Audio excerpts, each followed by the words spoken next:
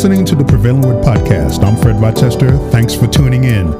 Let's get right into today's message from the Word of God. Please open up your Bibles to the book of Luke, the 10th chapter. Luke, the 10th chapter, and beginning at verse 13. Woe to you, Chorazin! Woe to you, Bethesda! For if the mighty works which were done in you had been done in Tyre and Sidon, they would have repented long ago, sitting in sackcloth and ashes. But it will be more tolerable for Tyre and Sidon at the judgment than for you. And for you, Capernaum, who are exalted to heaven, will be brought down to Hades. He who hears you hears me. He who rejects you rejects me. And he who rejects me rejects him who sent me. Then the 70 returned with joy, saying, Lord, even the demons are subject to us in your name. And he said to them, I saw Satan fall like lightning from heaven. Behold, I give you the authority to trample on serpents and scorpions, and over all the power of the enemy, and nothing shall by any means hurt you. Nevertheless, do not rejoice in this, that the spirits are subject to you, but rather rejoice because your names are written in heaven. I want to talk about the book of life, but before we do, we will pray. Father, we thank you that your word tells us that all scripture is given by inspiration of God and is profitable for teaching, for reproof, for correction, for instruction in righteousness, that the man of God may be thoroughly furnished unto every good work. We thank you, Lord, that the word of God is alive and powerful and sharper than any two-edged sword, piercing even to the dividing asunder of soul and spirit, the joints and marrow, and as a discerner of the thoughts and intents of the heart. And there is no creature that is hidden from your sight, but all things are naked and open to the eyes of him with whom we must give an account. Father, I thank you that your word gives light, it gives understanding to the simple, and that the entrance of your word gives light, it gives understanding to the simple. We thank you, Lord, that every word of God is pure, and you are a shield to those who put their trust in you. And Father, I thank you that you desire truth in the inner part, and in the hidden parts you will make us to know wisdom. We thank you for this in Jesus' name. Amen. The book of life. A lot has been shared about the book of life in the scriptures, and just want to share these thoughts with you. As you can see here in the book of Luke chapter 10, Jesus commissioned 70 disciples along with his 12. So there were 12 disciples, and then there were 70. I firmly believe that Matthias, who happened to replace Judas of Iscariot because he committed suicide, was a part of that 70. I could be wrong, but we'll see later on. But nonetheless, Jesus selected 70 disciples to expand his ministry. If you were to go, just as a side issue, back up to verse 1, which is where I should have started, we will see the commissioning of the 70. After these things, the Lord appointed 70 others also, and sent them 2 by 2 before his face into every city and place where he himself was about to go. Then he said to them, the harvest truly is great, but the laborers are few. Therefore pray the Lord of the harvest to send out laborers into his harvest. Go your way. Behold, I send you out as lambs among wolves. Carry neither money bag, knapsack, nor sandals, and greet no one along the way. And so this is the commissioning of the 70, and then he gave further instructions. And so I just wanted to point that out to you. When he got to, when we get down to verse 17, I should say, the 70 returned with joy, saying, Lord, even the demons are subject to us in your name. And he said to them, I saw Satan fall like lightning from heaven.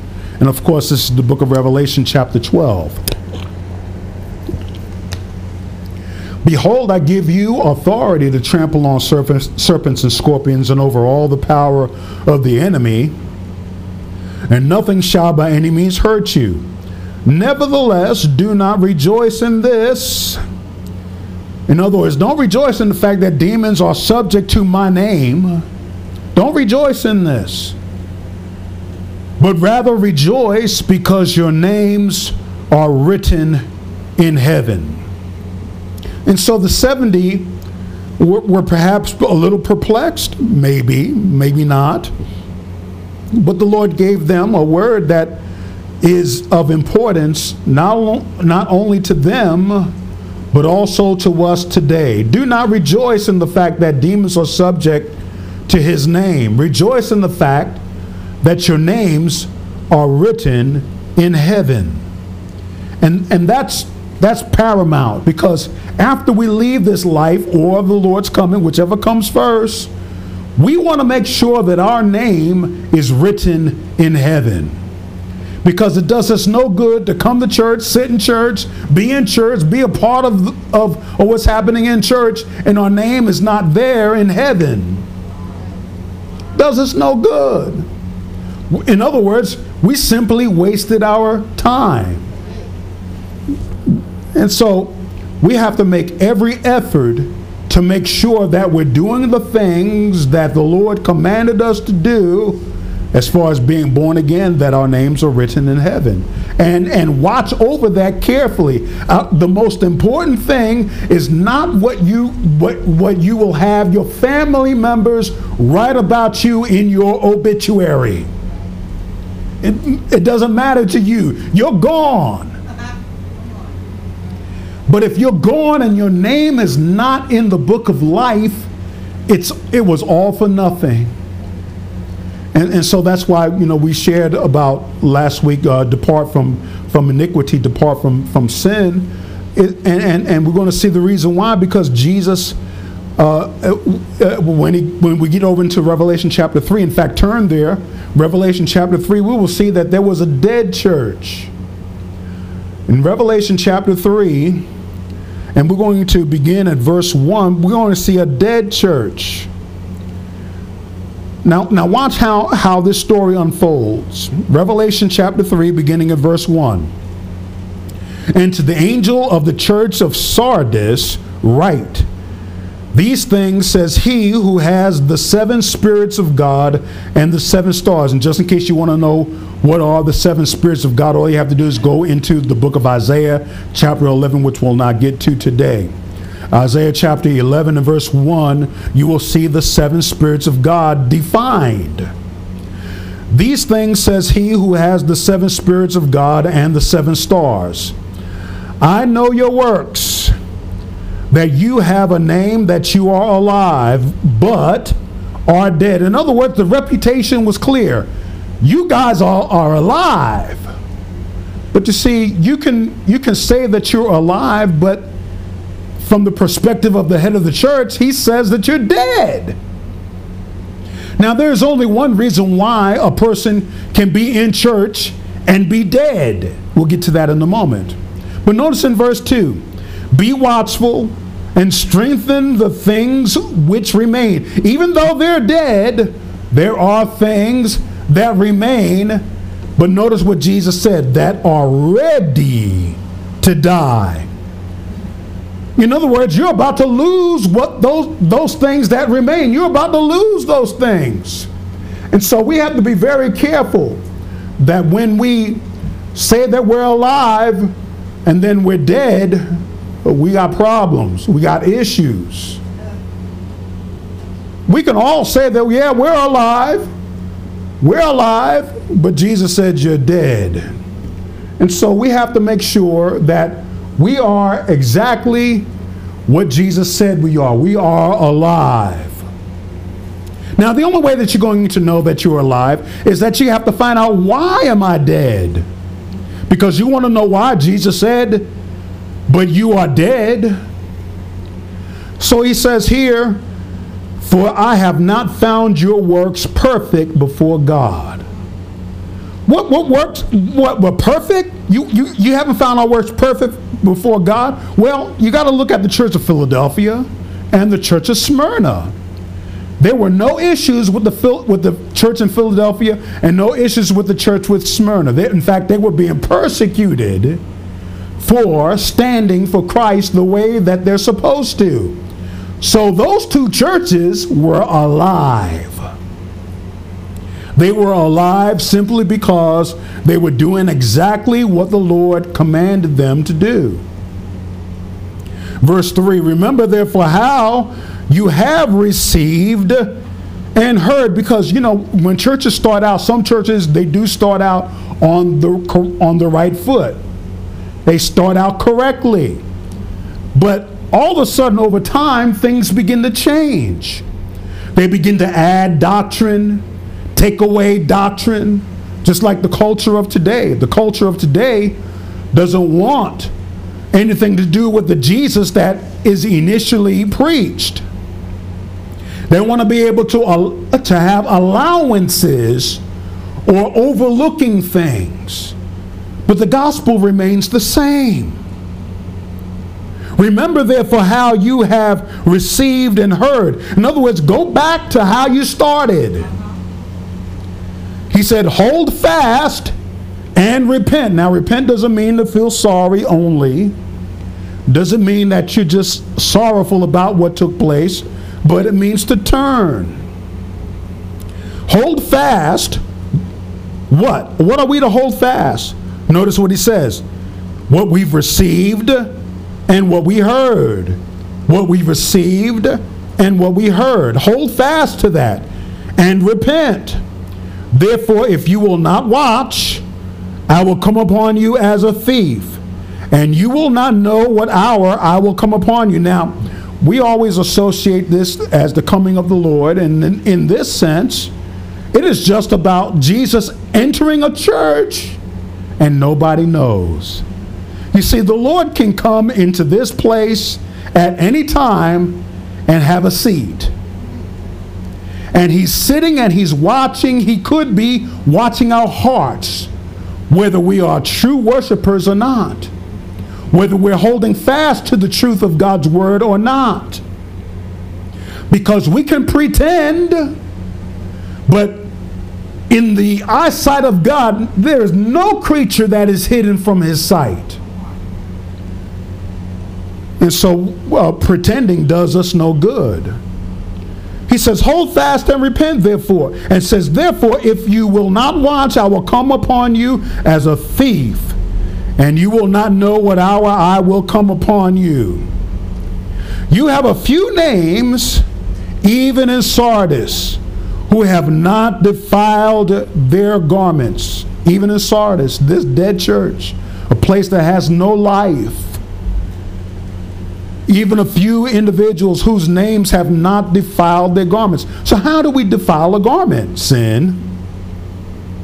Sin is what defiles the garments. And that's why they're a dead church. You have a few names in Sardis who have not defiled their garments, and they shall walk with me in white, for they are worthy. So how do we get our garments white? By the blood. How do we get clean? By the blood and the word. So if we have anything that's filthy in our lives, anything that is dirty in our lives, the prayer to pray is not, Lord, please take these things out of me. No. The prayer to pray is, Lord, forgive me and cleanse me of sin. Cleanse me and wash me, make me clean, make me white as snow, so that I can be worthy to wear this garment of white. Now watch in verse 5. He who overcomes shall be clothed in white garments, and I will not blot out his name from the book of life.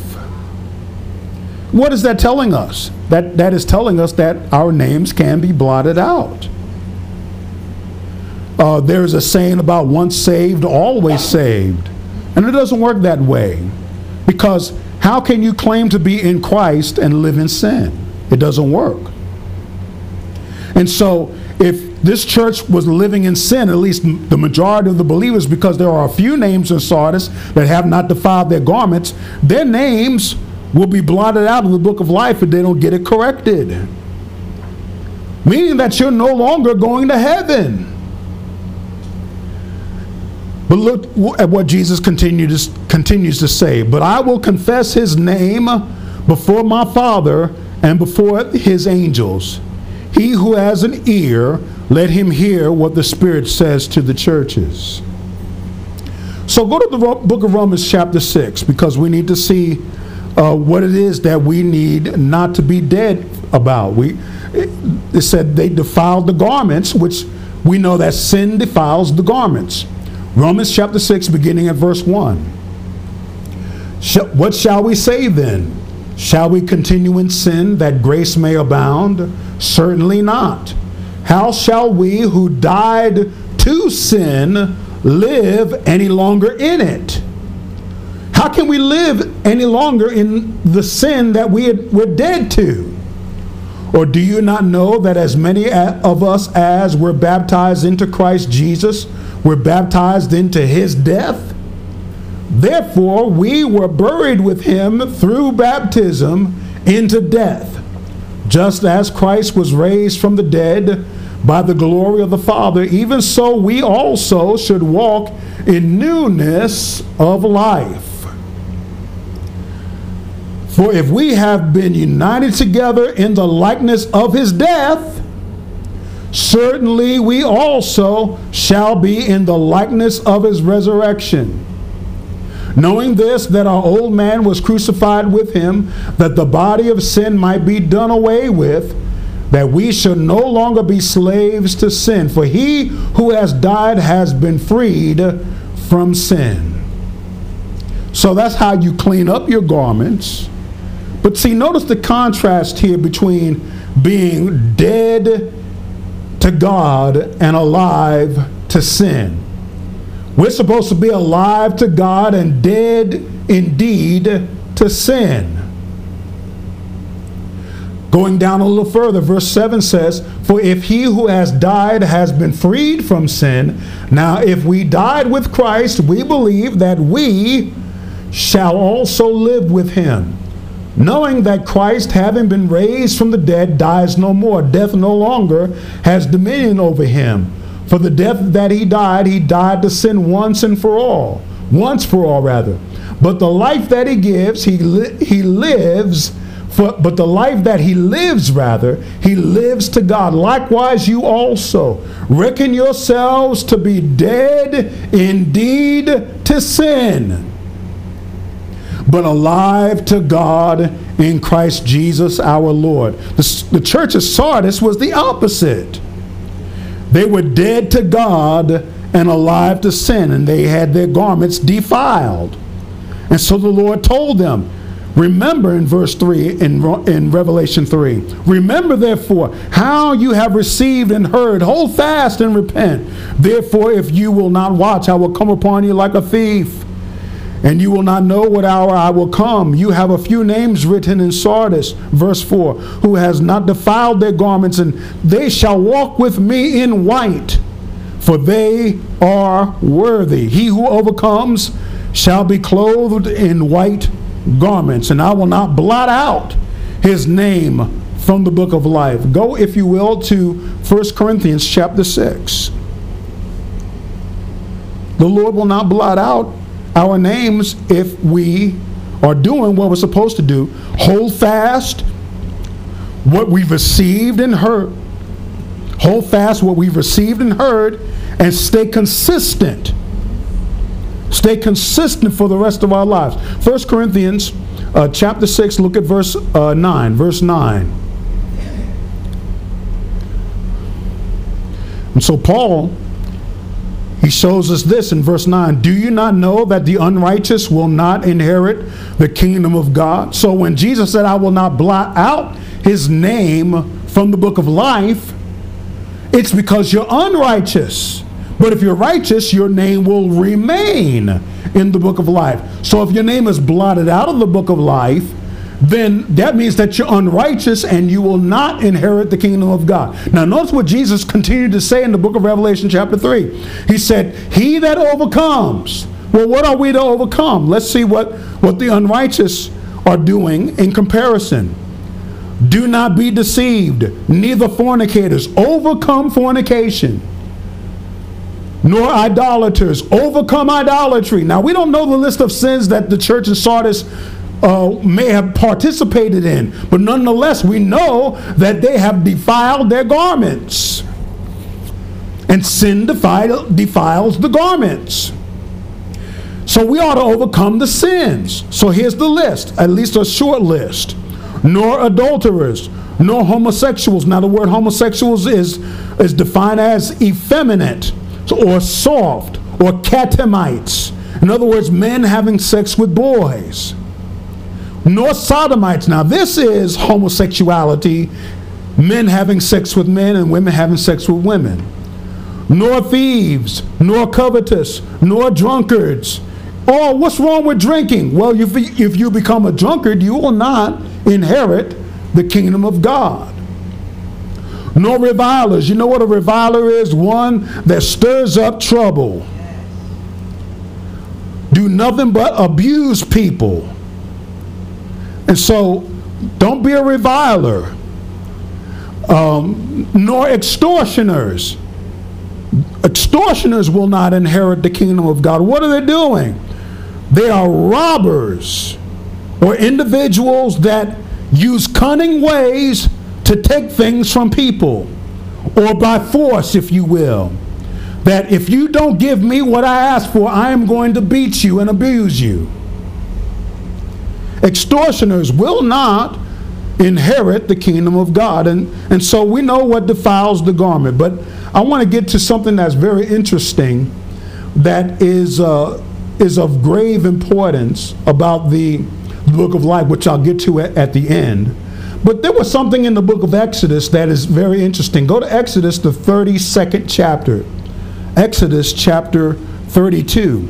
Because this is the first instance that we will hear about God's book. It is a single book. It is one book. It is not a compilation of books. It is one book. In Exodus chapter 32,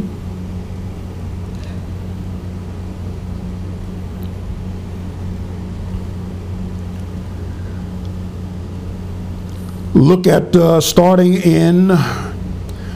We'll start at. We want to read the whole thing, because not all of it, but most of it, so that we can get a good backdrop. So we'll start in verse 11. Then Moses pleaded with the Lord his God and said, Lord, why does your wrath burn hot against your people, whom you have brought out of the land of Egypt with great power and with a mighty hand? Why should the Egyptians speak and say, he brought them out to harm them, to kill them in the mountains, and to consume them from the face of the earth? Turn from your fierce wrath and relent from this harm to your people. Remember Abraham, Isaac, and Israel, or Jacob, your servants, to whom you swore by your own self, and said to them, I will multiply your descendants as the stars of heaven. And all this land that I have spoken of, I give to your descendants, and they shall inherit it forever. So the Lord relented from the harm which he said he would do to his people. And Moses turned and went down from the mountain, with the 2 tablets of testimony were in his hand. The tablets were written on both sides. Now watch this. Remember we all saw the 10 Commandments, and we all saw the hand of God write the 10 Commandments, and we saw that it was written on one side each. Well, that's outside of what we see in Scripture. Now watch this, because I was corrected about this just yesterday. Watch how it says. The tablets were written on both sides.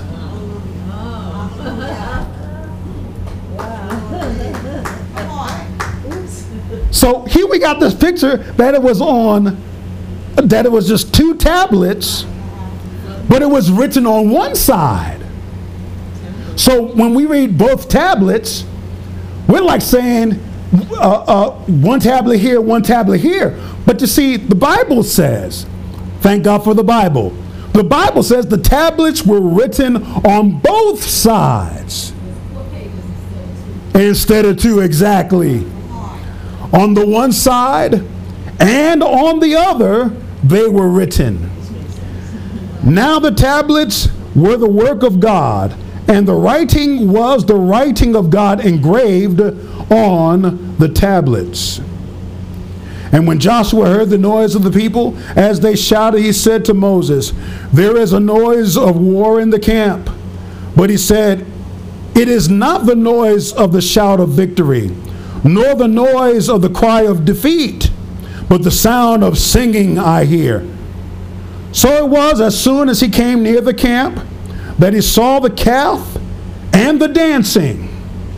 So Moses' anger became hot, and he cast the tablets out of his hand and broke them at the foot of the mountain. When he took, now the Ten Commandments show Moses casting the two tablets at the calf. So once again, we see Scripture say that he threw the tablets at the foot of the mountain. So now, a few weeks ago, you begin to see what I said, that here they are, they got out of Egypt, and next thing you know, they're worshiping a calf on the mountain, and at the top of the mountain is God. They're doing it in his face. So Moses' anger became hot, and he cast the tablets out of his hands and broke them at the foot of the mountain. Not at the calf, but at the foot of the mountain. Then he took the calf which they had made, burned it in the fire, and grounded it to powder, and he scattered it on the water, and made the children of Israel drink it. I mean, they're going to be dead anyway.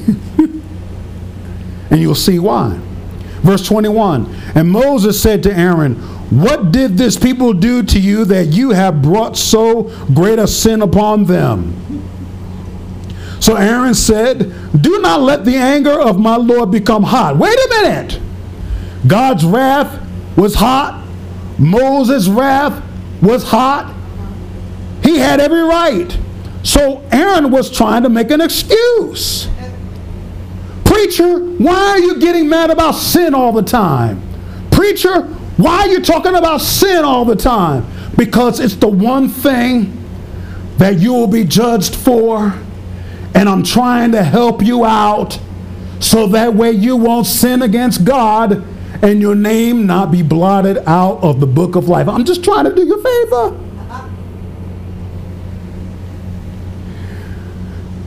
For they said to me, "Make us gods that shall go before us. As for this Moses, the man who brought us out of the land of Egypt, we do not know what has become of him." And I said to them, "Whoever has any gold, let them break it off." You see, the idea of making a calf didn't come from the people themselves. It also was in the heart of Aaron. Because on the Mount of Horeb would be the place where Aaron would die. He would be stripped of his high priestly clothes, and he would die there, simply for this sin.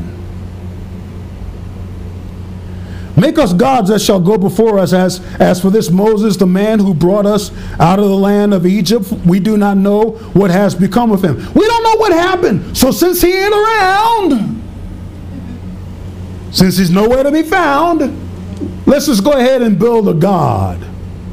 Well, wait a minute. You know he went up to the mountain, right? All you got to do is look up and see where God is, and that's where Moses would be. And I said to them, whoever has any gold, let them break it off. So they gave it to me, and I cast it into the fire, and this calf came out. Oh, so you just threw the stuff in the fire, and then by itself it came out. It doesn't work that way. Because when you're melting something down, evidently you have a device where you can take what's melted down and spill it into a mold. Or if you're not going to spill it into a mold, at least you can just spill it out, and then while it is still able to be molded into something, you could take a hammer and mold it into something. Like a blacksmith. If you ever watch Blacksmith, they always pour something and they pour it out, they pour it into a mold, then they take the mold out and they start hammering it. Like with knives and swords and things of that nature. But out came this calf, miraculously. No, it didn't happen that way.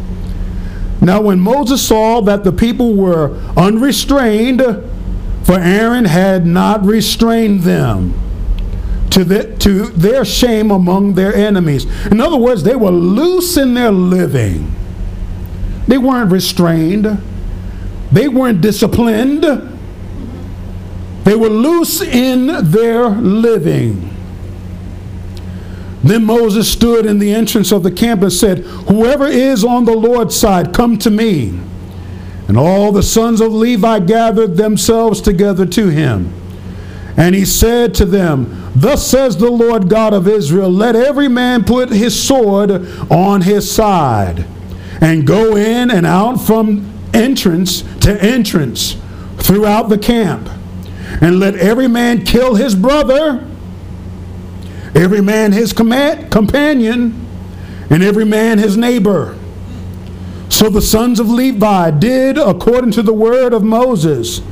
And about 3,000 men of the people fell that day. Then Moses said, consecrate yourselves today to the Lord, that he may bestow on you a blessing this day. For every man has opposed his son and his brother. In other words, they judged them for the sin of idolatry.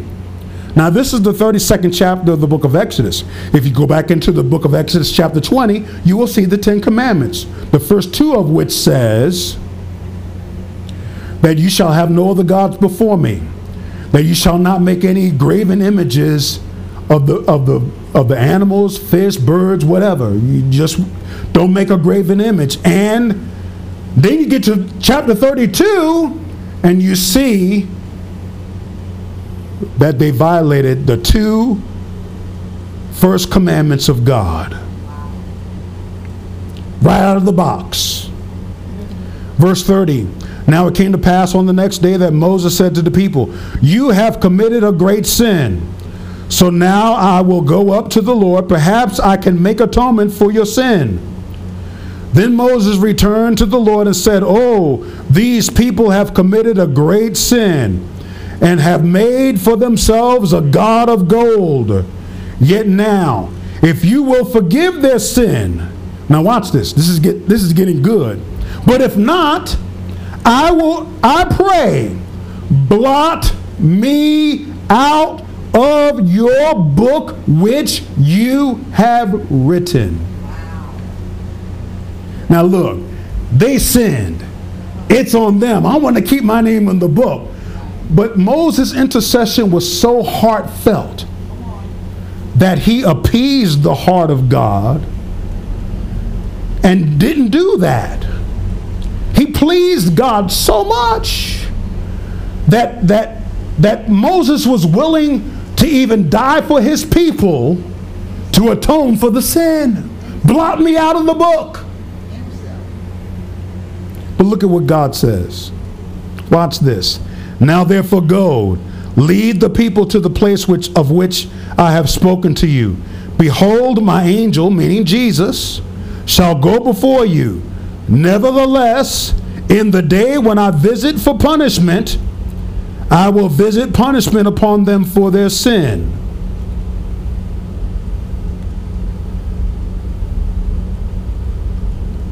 But look back at verse 33. I skipped that. Verse 33, go back there.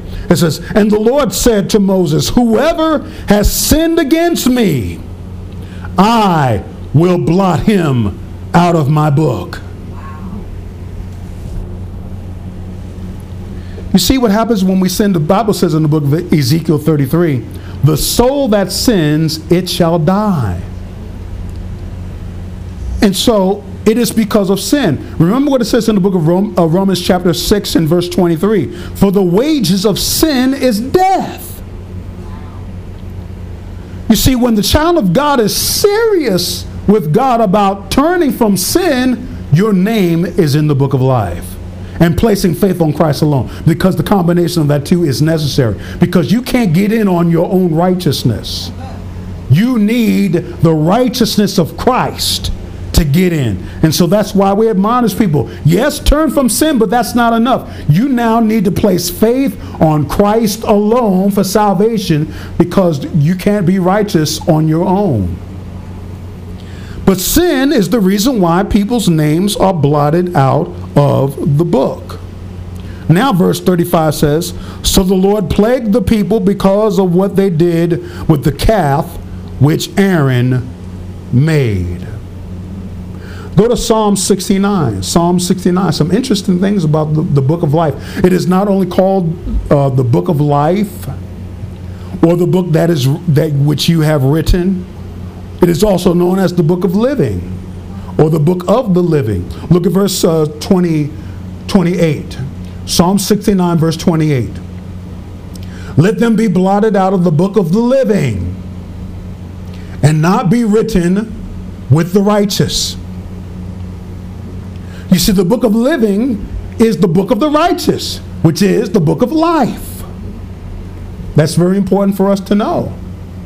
Go to Isaiah chapter 4, Isaiah the 4th chapter, and look at verse 3. Isaiah 4 and verse 3.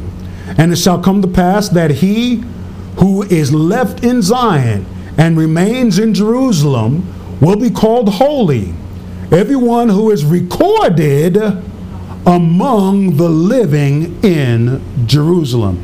Same book of life. Same book of life. So now, go to the book of Daniel, chapter 12. Daniel, the 12th chapter, and verse 1. Daniel, the 12th chapter, and verse 1.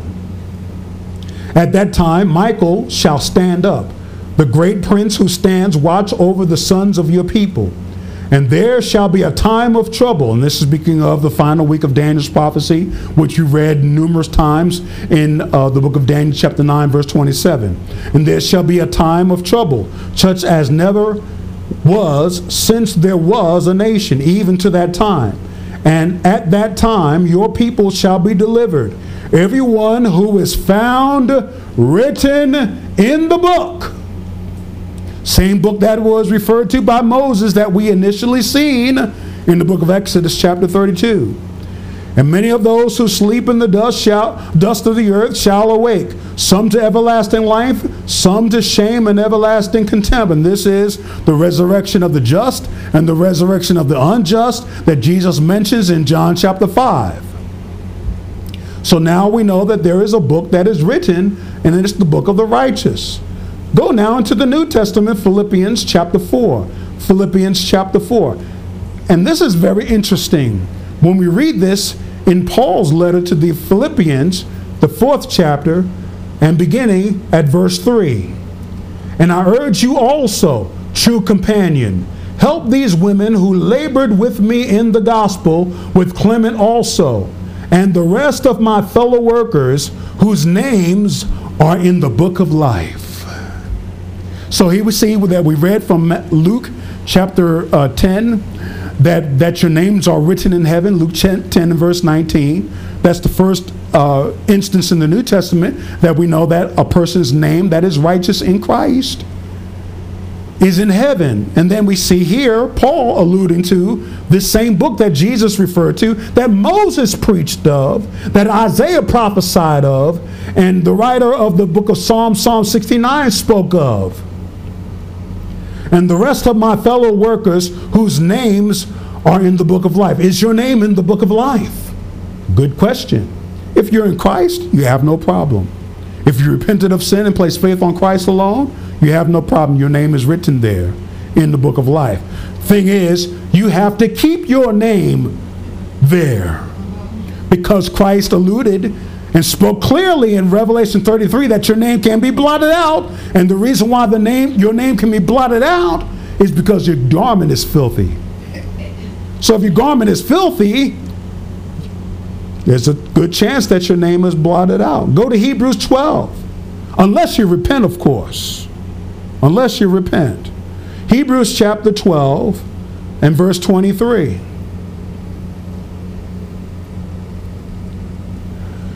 To the general assembly and church of the firstborn who are registered in heaven. To God, the judge of all, to the spirits of just men made perfect, to Jesus, the mediator of the new covenant, and to the blood of sprinkling that speaks better things than that of Abel. So there's a registry in heaven. This registry is what we read as far as the book of life that Paul alluded to in the book of Philippians chapter 4 and verse 3, which we read in the book of Psalm 69, which we also read in the book of Isaiah chapter 4, which we see in the book of Exodus chapter 32. Same book. This is some good stuff. Go to Revelation 13 now. Revelation 13. Here in Revelation 13, we're going to see individuals who have taken the mark in which their names will not be found in the book of life. Revelation 13, look at verse 11. Then I saw another beast coming up out of the earth, and he had two horns like a lamb and spoke like a dragon. Oh, I'm sorry. I started the wrong verse. Go to verse 6. I'm sorry, verse 6. Revelation 13, verse 6. Then he opened his mouth in blasphemy against God to blaspheme his name, his tabernacle, and those who dwell in heaven. It was granted to him to make war with the saints and to overcome them. And this is the Jews in Jerusalem. And authority was given him over every tribe, tongue, and nation. All who dwell on the earth will worship him, whose names have not been written in the book of life of the Lamb slain from the foundation of the world. So there are individuals who will take this mark, will worship this image, will worship the beast, and their names are not written in heaven. Their names are not written in the book of life. Go to the 14th chapter of the book of Revelation, Revelation 14 and verse 9, starting there. Then a third angel followed them, saying with a loud voice, if anyone worships the beast and his image, and receives his mark on his forehead or on his hand, he himself shall also drink of the wine of the wrath of God, which is poured out full strength into the cup of his indignation. He shall be tormented with fire and brimstone in the presence of the holy angels and in the presence of the Lamb. And the smoke of their torment ascends forever and ever. And they have no rest day or night who worship the beast and his image, and whoever receives the mark of his name. Their names are not written in the book of life. They're done. It's over for them. There is no way possible for them to ever be saved. And that's why it's very important that if your name is there in the book of life, that we ought to keep our name there. And it's going to be a great struggle. We'll show that struggle, hopefully, if I remember, in Matthew chapter 7. We're going to see that struggle as to why. So now, go into Revelation 20. Revelation 20.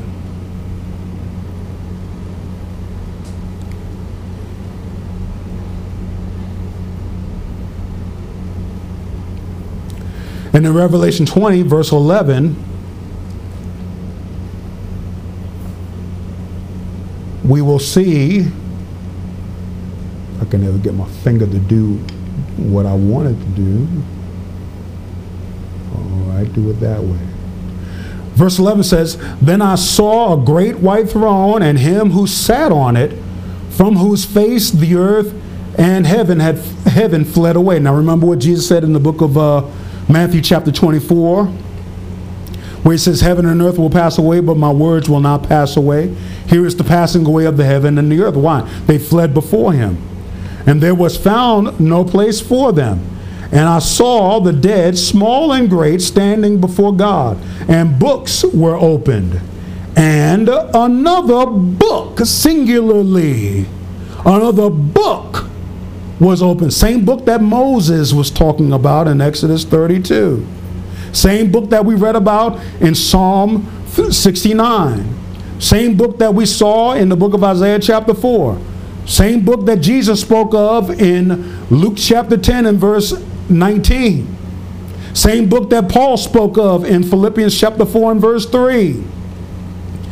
The books were open, but watch this.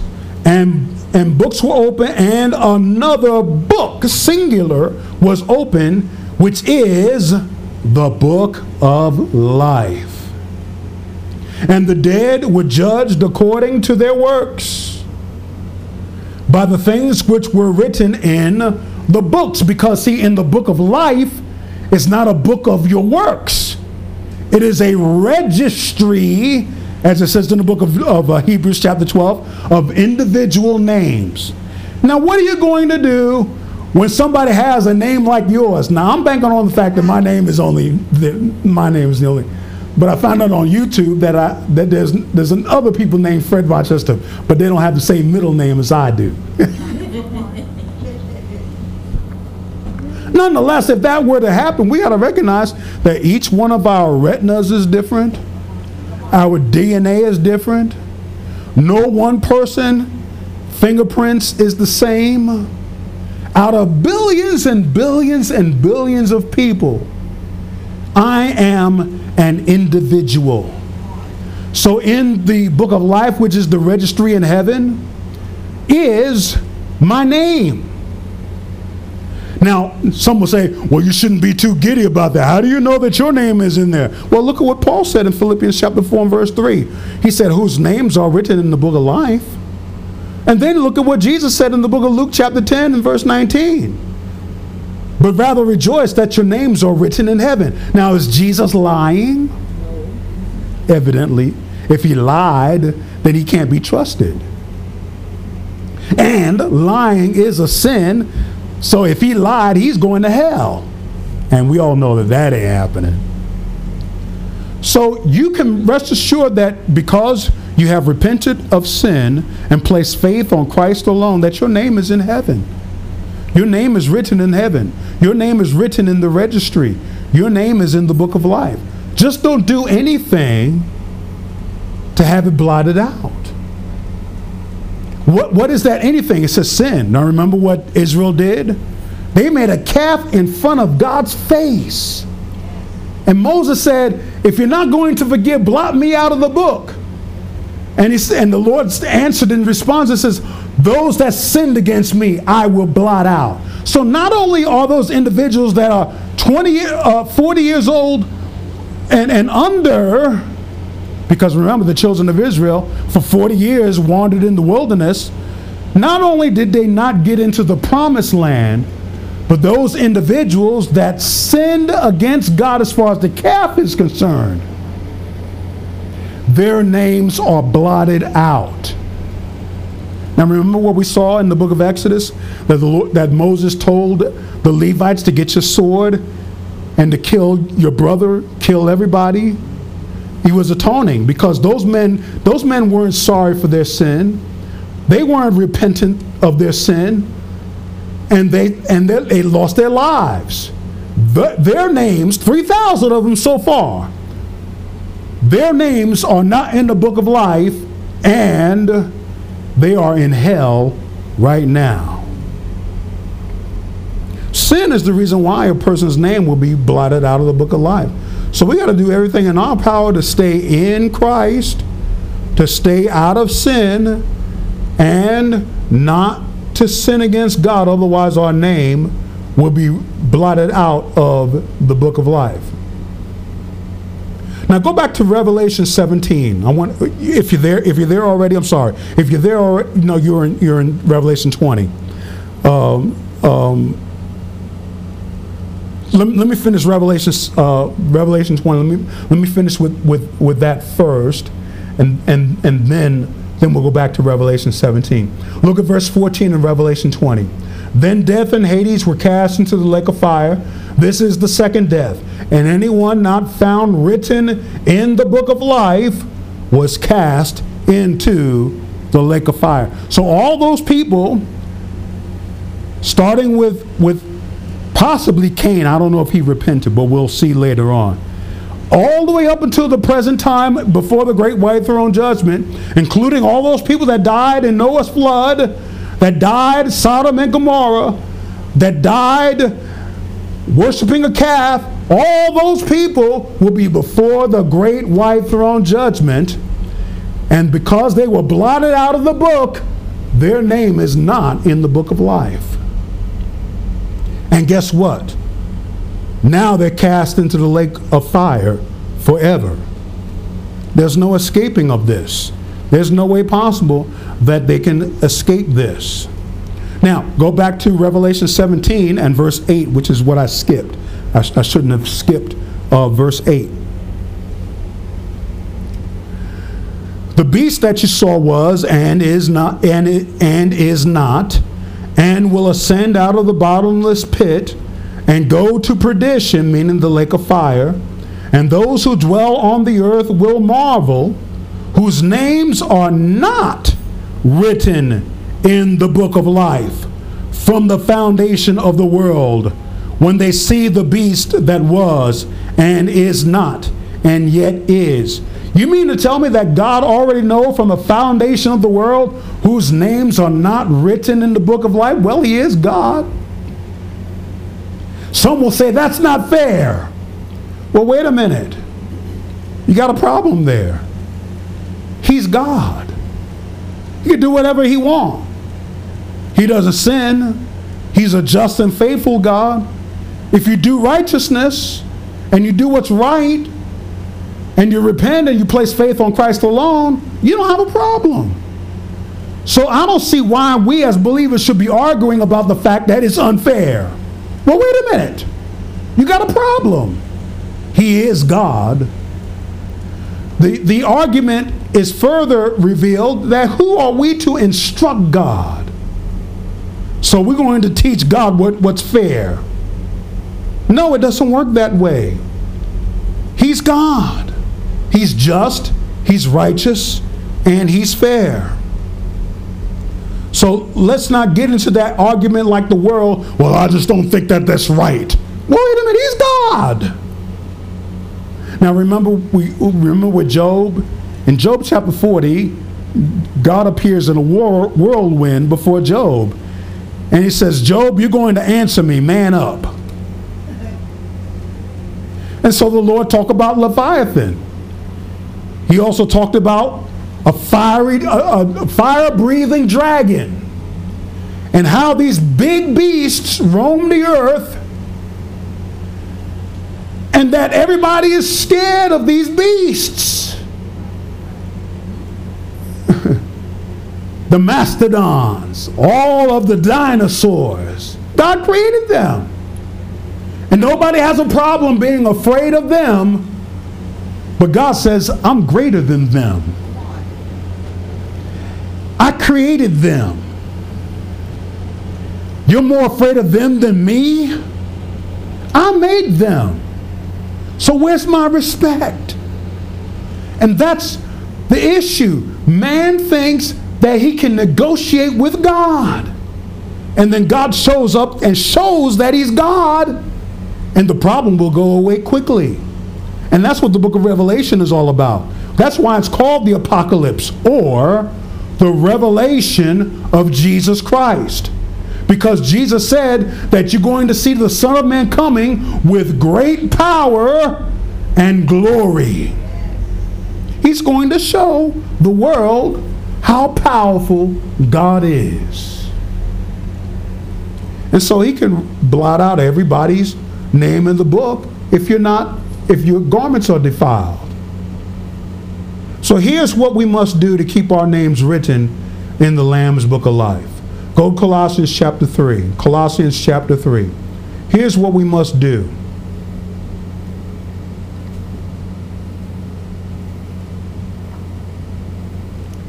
Look at verse 5. Therefore put to death your members which are on the earth, fornication, uncleanness, passion, evil desires, and covetousness, which is idolatry. Because of these things, the wrath of God is coming upon the sons of disobedience, in which you yourselves once walked, when you lived in them. But now you yourselves are to put off all these: anger, wrath, malice, blasphemy, filthy language out of your mouth. Do not lie to one another, since you have put off the old man with his deeds, and have put on the new man, who is renewed in knowledge according to the image of him who created him, where there is neither Greek nor Jew, circumcised nor uncircumcision, barbarian, Scythian, slave nor free, but Christ is all and in all. Here's another thing that we must do to make sure that we keep our names written in the book of life. Go to Matthew chapter 7. Matthew chapter 7. Matthew the 7th chapter. Look at verse 13, which is where we talked about on numerous occasions. To keep our names written in the book of life, this must be a part of our lives every single day.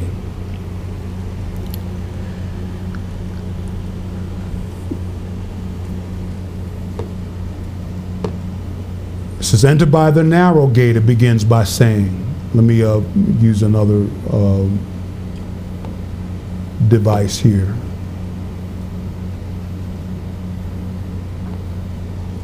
Enter by the narrow gate, for wide is the gate, and broad is the way that leads to destruction, and there are many who go in by it. So the ones that are on the road to destruction, their names are not in the book of life.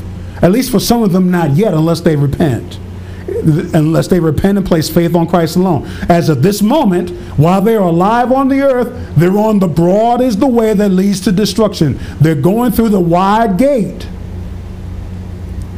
Verse 14 says, but because narrow is the gate, and difficult is the way, and difficult is the way which leads to life, and there are few who find it. Few. I mean, we're in the struggle of our lives, some of us. We're struggling like the rich young ruler when he told Jesus, good teacher, what must I do to inherit eternal life? And he says, and Jesus said, why do you call me good? There's none that is good but one, that is God. Keep the commandments. Don't commit adultery. Don't steal. Don't bear false witness. Honor your father and your mother. And then the rich young ruler said, all these things I've kept from my youth up. What lack I yet? And Jesus says, sell all you have. Give alms to the poor. Take up your cross and follow me. You see, it's always that one little thing that holds us back. To keep our names in the book of life, we even got to give up that one little thing that prevents us from having eternal life. Give it up so that way we can keep our name in the book of life and we can rejoice together in heaven with the Lord. You've been listening to the Prevailing Word Podcast.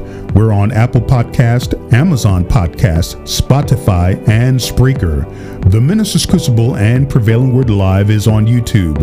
There's exclusive content for ministers of the gospel of the Lord Jesus Christ found at theministerscrucible.com. Follow Prevailing Word Ministries Incorporated and The Minister's Crucible on Facebook, Twitter, and Instagram. I'm Fred Rochester. Thanks for listening.